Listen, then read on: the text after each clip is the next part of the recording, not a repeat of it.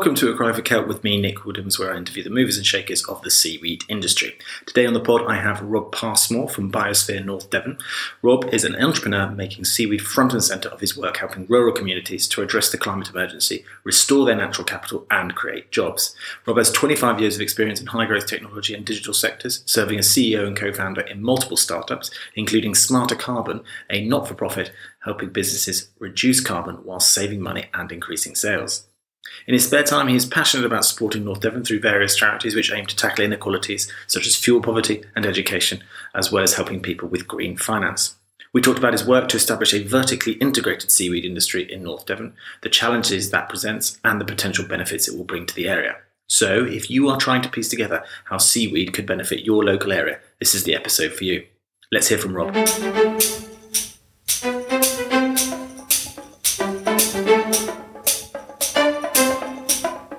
Hello, Rob. Hello, Nicholas. How are you? Very well, thank you. I am fascinated by your journey, and I wondered if that's the best way to start. Could you just give us highlights of your business journey up to getting into green finance and the natural capital industry and world? Yeah, sure. I certainly didn't start in that sector. I started my career at an advertising agency called Saatchi in London. Little known. And spent 20 odd years doing a range of commercial things, mostly in kind of high growth businesses, startups and tech businesses, etc. So I've been through that kind of process of a conversation in the back of a pub, coming up with an idea that sounds like it might be exciting, and kind of taking that through to kind of 120 odd people and a number of £1 million of turnover. And then it all gets a bit too grown up, and I like to bring in people with ties at that point. So I have learned through those years that I really enjoy that kind of going into messy markets early, helping to find where the value is, and then coming up with a strategy that you can implement to realise that potential. About 5 years ago, I read a great book called The Second Mountain by David Brooks, which basically talks about first mountain being doing things for yourself in your life, and then you kind of start to question why you're doing it, and that's when you kind of go into the valley before the second mountain, which is where you really find purpose. And I feel that that is really what's brought me to kind of green finance and natural capital, which is trying to address the climate emergency that we face rather than lining mine or others' pockets with profit as a far more kind of important driver. But what was there? Was there a specific catalyst that sort of that you know, where you would just realise that the scale of the climate crisis, or was it something else that was the spark that made you go, I need to do something more? No, it was two things. I think one precluded the other. The first was just going through a really nasty venture capital deal where I literally had to make the decision between winning and making a significant amount of money, or being good. And I did not like that choice of kind of having to choose between being good or winning. And I decided to be good in that instance, and realised I'm shocked constantly by what people will do for profit. I really am. And it made me realise that there's got to be something. I felt like a hitman who had grown a conscience, because all of my career I'd basically been trained to build growth, to generate profit. I came across this book really when I was kind of having my road to Damascus moment. And it really kind of made me realise that those skills weren't wasted. They just needed to be reapplied to a different cause. The other thing was, I heard a quote, someone saying that hope is an emotion with its sleeves rolled up. And I love that. Struck me. It's an amazing quote. And I think a lot of people hope that the climate emergency doesn't mean the end of humanity, and it means that our kids have got a world to live in. But it's passive, that position. And it made me realise, that quote, that actually it's all very well hoping that an outcome's going to happen, but unless you're actually actively in the fight, trying to do something about it, it's quite hard, really, I think, to really feel that you're living up to that imperative. So that's kind of, it was those two things. It was like, profit is a bit of a nasty thing, and actually there's such a need for the same skills in the environment that it was like a light bulb moment really for me, and it was just like, and since then, I mean, I was mid-40s when I worked that out, and I literally kind of went, this is what I want to do when I'm a grown-up. It was that moment, and up until that point, I hadn't really found my place. Brilliant. So this is what I'm doing. And this is your place. So that's a great segue into what you're currently doing. So give us all a bit of an explanation, as brief as possible, because I know it's nebulous in itself, of what is the plan for the Biosphere Foundation in general, as much as you can. And then if you can go on to give us something a bit specifically about the North Devon, what's going on in North Devon, that'd be great. Yeah, no, that's absolutely fine. I mean, at its top level, it's trying to do three things, and it's kind of three birds with one stone. So we want to help push through interventions that address the climate emergency at the same time as restoring nature and also creating jobs for typically rural or coastal communities which have been left behind. And there's a bunch of opportunities as kind of natural capital, seaweed, green finance, blue finance, all of these kind of things are coming through. So the thing that the Biosphere Foundation is really passionate about is how do you harness those economic changes to create new revenue streams for local communities that generate community prosperity rather than big businesses coming in with extractive profit motives. So what we're really all about is helping rural communities leverage the nature that surrounds them and creating better livelihoods, better futures for their kids, and hopefully, contributing towards the climate emergency. Fab. And specifically in North Devon, you've got quite a lot of initiatives already off the ground, haven't you? Yeah, we do. It's a place of contrasts. It is stunningly beautiful. I'm biased. I was born here originally and kind of came back after being in predominantly London for 20 odd years.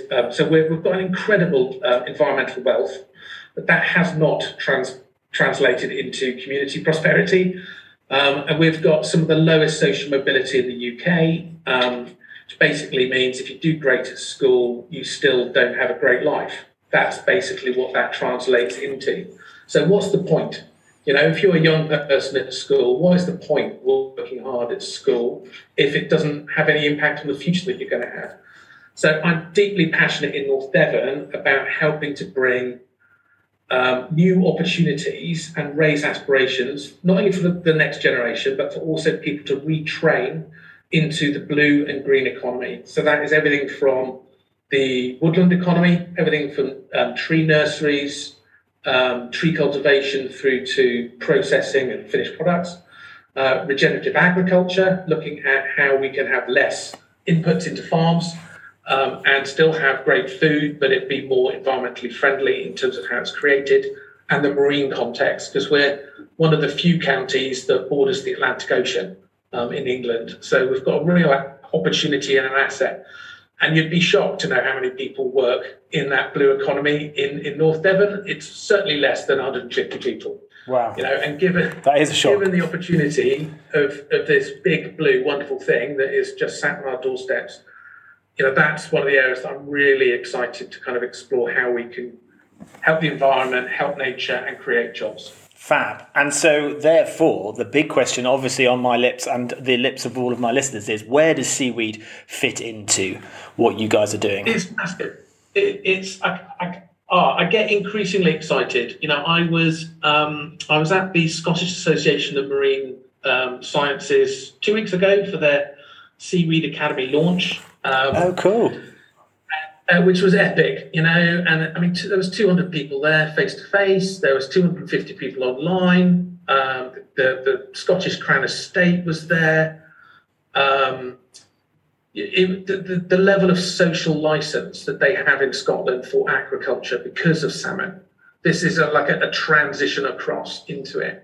So it just blew me away. And they received the funding for that Seaweed Academy from the same funding sources as we have for a blue economy accelerator.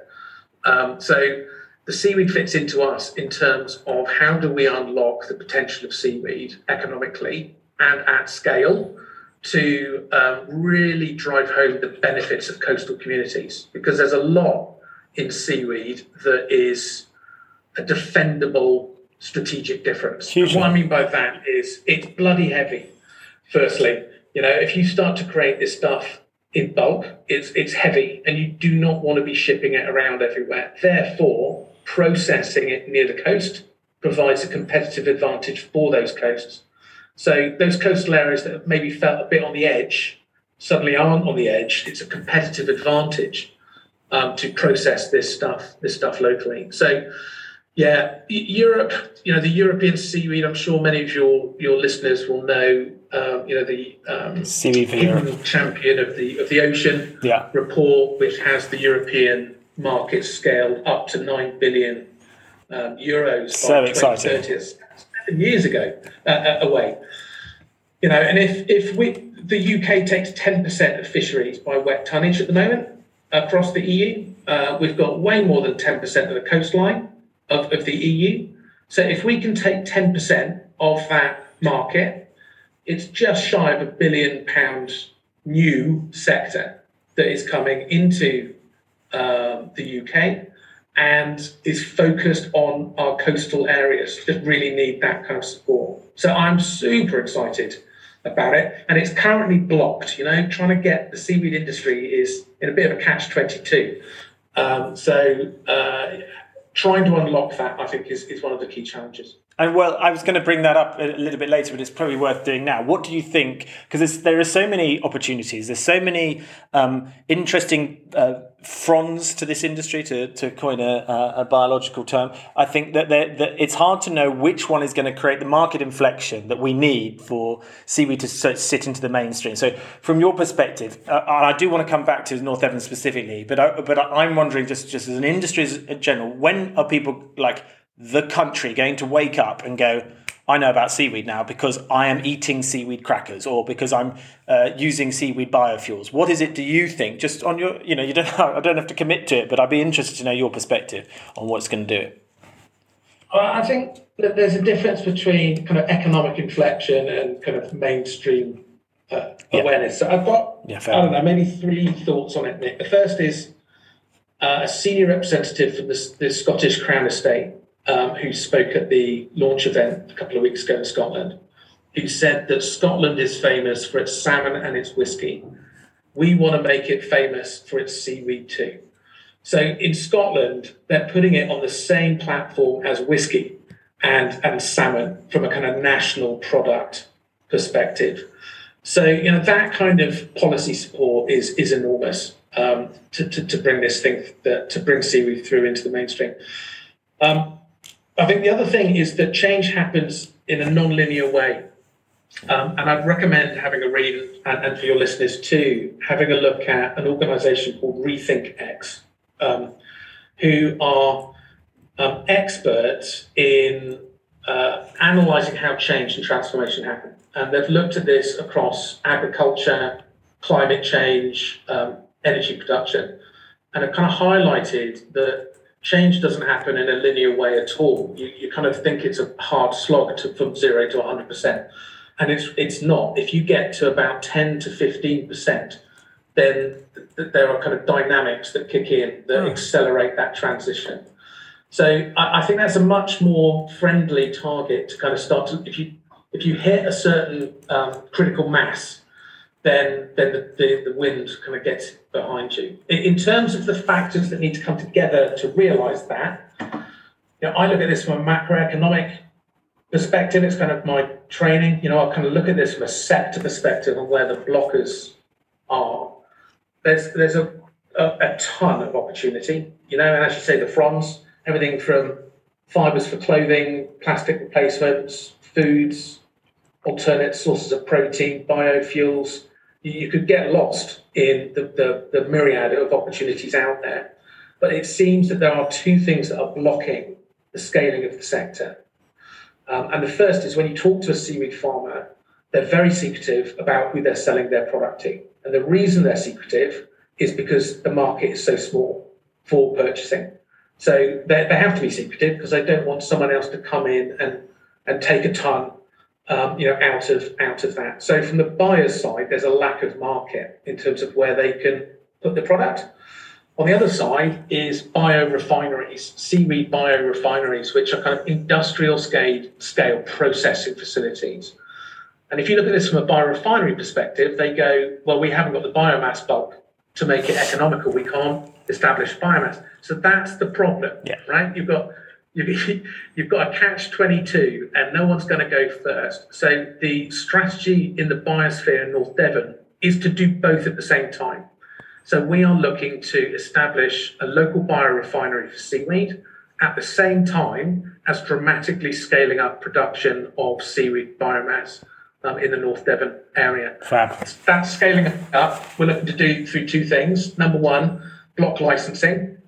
We are in discussions with CFAS, MMO and the Crown Estate about establishing a aquaculture enterprise zone off Northern Devon, which would enable streamlined licensing and permitting, which is a massive blocker, as I'm sure you're aware. Yeah. So that's kind of one part. The next part is seaweed nurseries to be able to provide the volume of seed without lots of travel distances, which can cause significant problems. So that can kind of help you. You've got that kind of going through, and then the biorefinery can be set up, and you can then say to someone who wants to set up a seaweed farm, we can help. The licensing is accelerated. There's seed product available, and we will guarantee to purchase 100 tons a year off for the biorefinery. It's a no-brainer. The finances just explode. Yeah. Suddenly, instead of someone doing it as a bit of a dice roll, it's an investment that is bankable. So we think that bringing those pieces together is really what is needed to unlock it, and then the innovation can flow. And I think I want to touch on that as well, but I think this is really interesting because you putting it all together almost like vertically integrated to a startup, I think is really smart. And I've heard it happening in different places too. But what I'm interested in is why it's so expensive to start a biorefinery, because surely that's something that a government grant could give it a go to just doing, because are they that complicated, or am I just too much of a layman to not really understand it? Not doing a great deal with wet tonnage and turning it into dry tonnage. Are you? Is it that complicated? There's a number of stages to kind of primary, secondary processing, and we totally, the industry across Scotland, Wales, and England really lacks the processing. For that.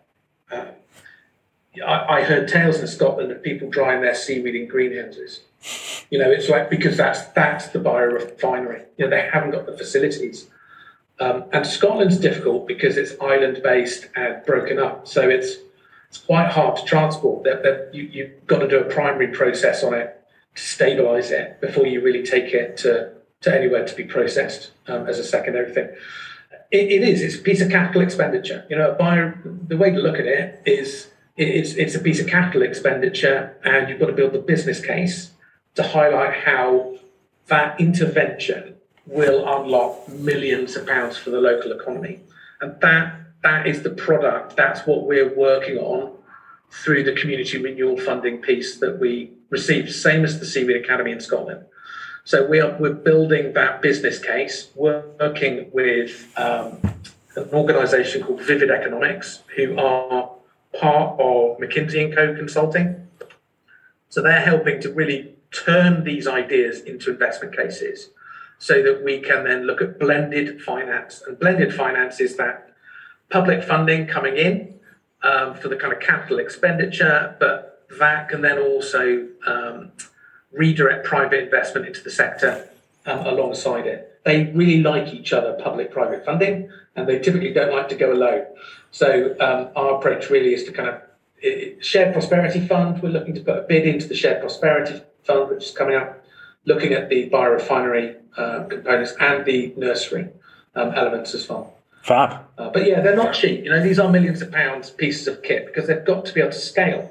They've as a baseline, and then they've got to be able to scale. I think the other thing, Nick, that's really exciting for North Devon is our proximity to the planned Celtic Sea wind farms, because they're just over the horizon from where we are, and to the point where power connections are coming in to North Devon from those farms once they get up and running. So if we can do kind of near shore agriculture of seaweed at scale as a kind of first step, then this then opens up the opportunity to look at kind of multi spatial uses out into those wind farms with the potential of growing seaweed kind of more into the kind of open sea and at larger scales as well. Very similar to the kind of German, Belgian, Dutch models where they're planning hundreds of square kilometres of seaweed to be produced. They're very, very advanced on this strategy, and their coastline is tiny. Yeah, that's impressive. I did not know that about Germany specifically, but I remember somebody saying to me, and I can't remember who it was, about that if we could build a seaweed farm the size of Australia, we'd probably solve the climate crisis relatively quickly. That is obviously a big if, but I just like the idea that we can think big about this sort of stuff, and I know that there is an issue with doing that. If you don't take that seaweed and move it somewhere, if you just let it die and just store the carbon falling down to the seabed, because we don't know what it does to the biosphere, doesn't at the seabed. Do you have any takes on that? Or do you know where that's going up, or is this just a bit too far in advance? Yeah. No. This is part. So we're also working alongside with it. We're working with the Marine Institute at the University of Plymouth, who are doing the kind of environmental and geographical analysis of this too. So they're looking at kelp, seagrass, salt marsh, and sediment from a carbon perspective alongside this too. It's tricky. I'm looking at this from a purely economic perspective. Kelp farming is a difficult one to generate carbon revenue from. Right. Because, as you say, it's very hard to, if it comes out as biomass and it's used, it's eaten as food, it's not being locked away. It's being recycled back into the active carbon cycle.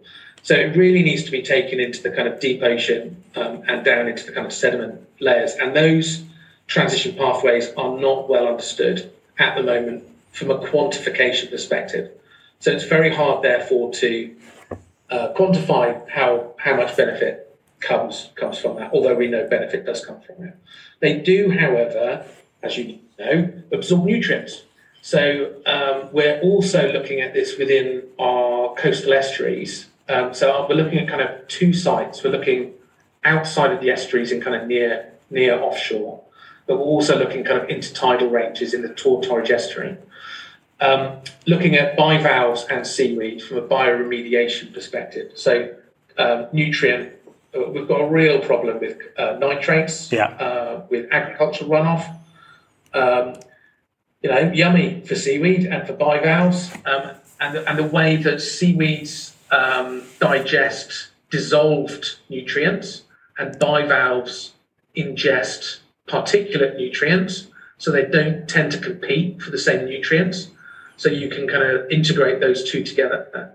So we're in discussions with the Environment Agency about how we could use that to create a nutrient trading system. So a catchment-based nutrient trading system for nitrates, given that 80% of estuaries around the UK are failing their Water Framework Directive quality standard. That's supposed to be 80%. I did not know that. Yeah, that is extraordinary. Oh goodness! Yeah. Oh wow! And the EA can't afford to sort it out. They don't have the resources to do it, so they're accepting they can't do it, which basically is another economic opportunity, as well as an environmental one to clean up our estuaries using nature to do that. So it's looking at this in a stacked way. It's looking at it kind of how do you blend different sources of funding? Yeah. How do you blend different types of revenue? And even when you get product, we kind of look at a cascading model of biomass. So it's like you take the most valuable slice first. You take food, nutraceuticals, all of that kind of stuff, and then you look at what you have left. What's the next best thing you can do with that, and on you go till you've got no biomass left. That's the kind of lean approach that we're very smart. Really that is genuinely like following the lean startup method of Eric Ries. Yeah, I love it. That's so smart. That's the background. That's kind of we're trying to move like a tech startup. Very cool. Because it's quick. It's just tech startups move really, really quickly. Yeah. You make mistakes quickly. You learn. You evolve. You move on. Exactly. So with that in mind, what do you think is your? Could you give me with a positive hat on your let's go for your 10-year predictions. Like, let's say what's Biosphere North Devon going to look like in 10 years, and then what's the UK seaweed industry going to look like, and then what do you think that does? What do we look like in comparison to what's going on around the world in 10 years' time? It's 2032. That's fine. I'll keep it focused on seaweed, or do you want to kind of me to? I'll keep it focused. Yeah, go for seaweed. I'll keep it focused on seaweed. I hope we can get 12% of the European seaweed market, which would be a new £1 billion a year industry for the UK. We're working with the University of Plymouth. We're in discussions with the University of Bangor and the Marine Institute. The Marine Association. The Scottish Association for Marine Sciences in Scotland, with the aim that we can collaborate between those three countries. Because there's no point competing. No. There's no point trying to fight over the slice of the pie when you've got to really try and work together to grow it. So I'm if we've got a £1 billion industry coming in, they're predicting across Europe 115,000 jobs in this sector. So anything over 10% of that is kind of 12,000 new jobs into the UK. So and then you've got to link it in with skills and education. Which brings me back to that social mobility. We've got to create opportunities that are accessible to the young people who live here, and to people being able to reskill from retail or hospitality into these new sectors. So my aspiration is 5 years from now we are launching a big biorefinery. There's significant kilometres, hundreds of kilometres of seaweed agriculture happening around our coastlines, and it's had a tangible impact on the community prosperity for coastal communities around the UK. Fantastic. Well, hairs have just stood up on my arm from you saying that. I'm very excited. I want to be involved as much as possible. And also, just a quick plug, as a veteran, I want there to be veterans to be involved in this, because I think they've got something to say as well, and something to bring to the party as well. And so let's make sure that they're involved, please. I would completely agree. I mean, we've got Chivenet Air Base, which is kind of within the Biosphere, which is a marine centre.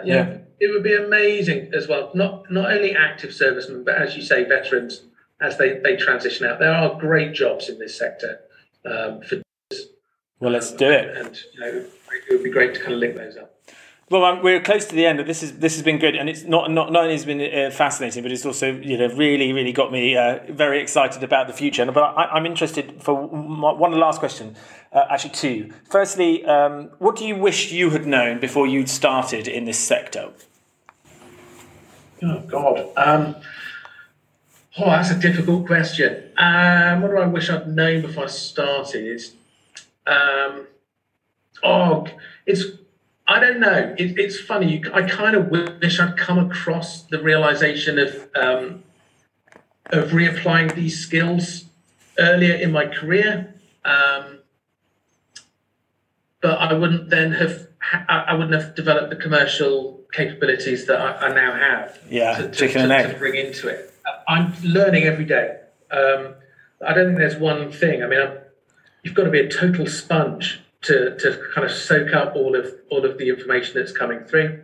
Something I'm really excited about too is direct carbon sequestration. And the marine has a role to play in that.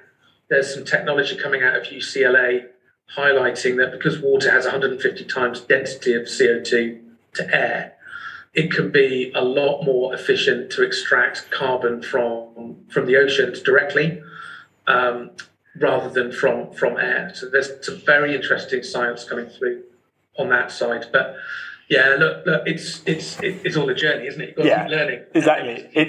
It's a tricky question for anybody. I think I'm always just interested in their take on what that actually looks like. Because it could just mean, I wish I'd done a degree in it beforehand, or I wish I had got into it this earlier. It's different for everybody, but I think it's as you say, it's a very fast moving industry, and it's just very exciting to be involved in any way, shape, or form.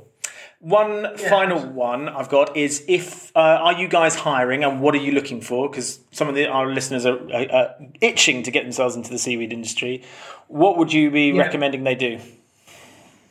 Well, firstly, I would say that we are a learning organisation. So we are, if you want to get into this space, please get in touch.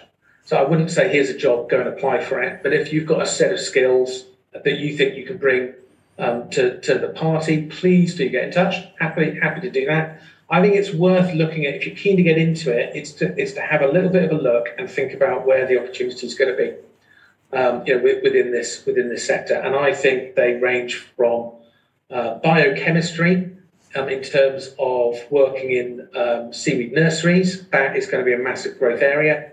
There's one in Brixham on our south coast. There's discussions of one in Dorset, so that's going to be a growth area. If you want to be in the great outdoors, then I think kind of seaweed farming or working on seaweed farms. There's a range of environmental intelligence and data, sensor data, etc.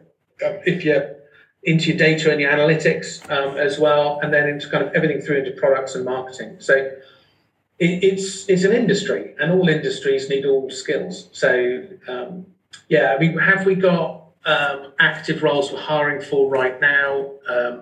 No, we don't have any positions, but we're always interested to talk to talent and see if there's something we can do to kind of make it fit and work. Fab. Well, you heard it here, guys. Then just get in touch with Rob, and I'm sure he will do his very best to help you find the right route for you.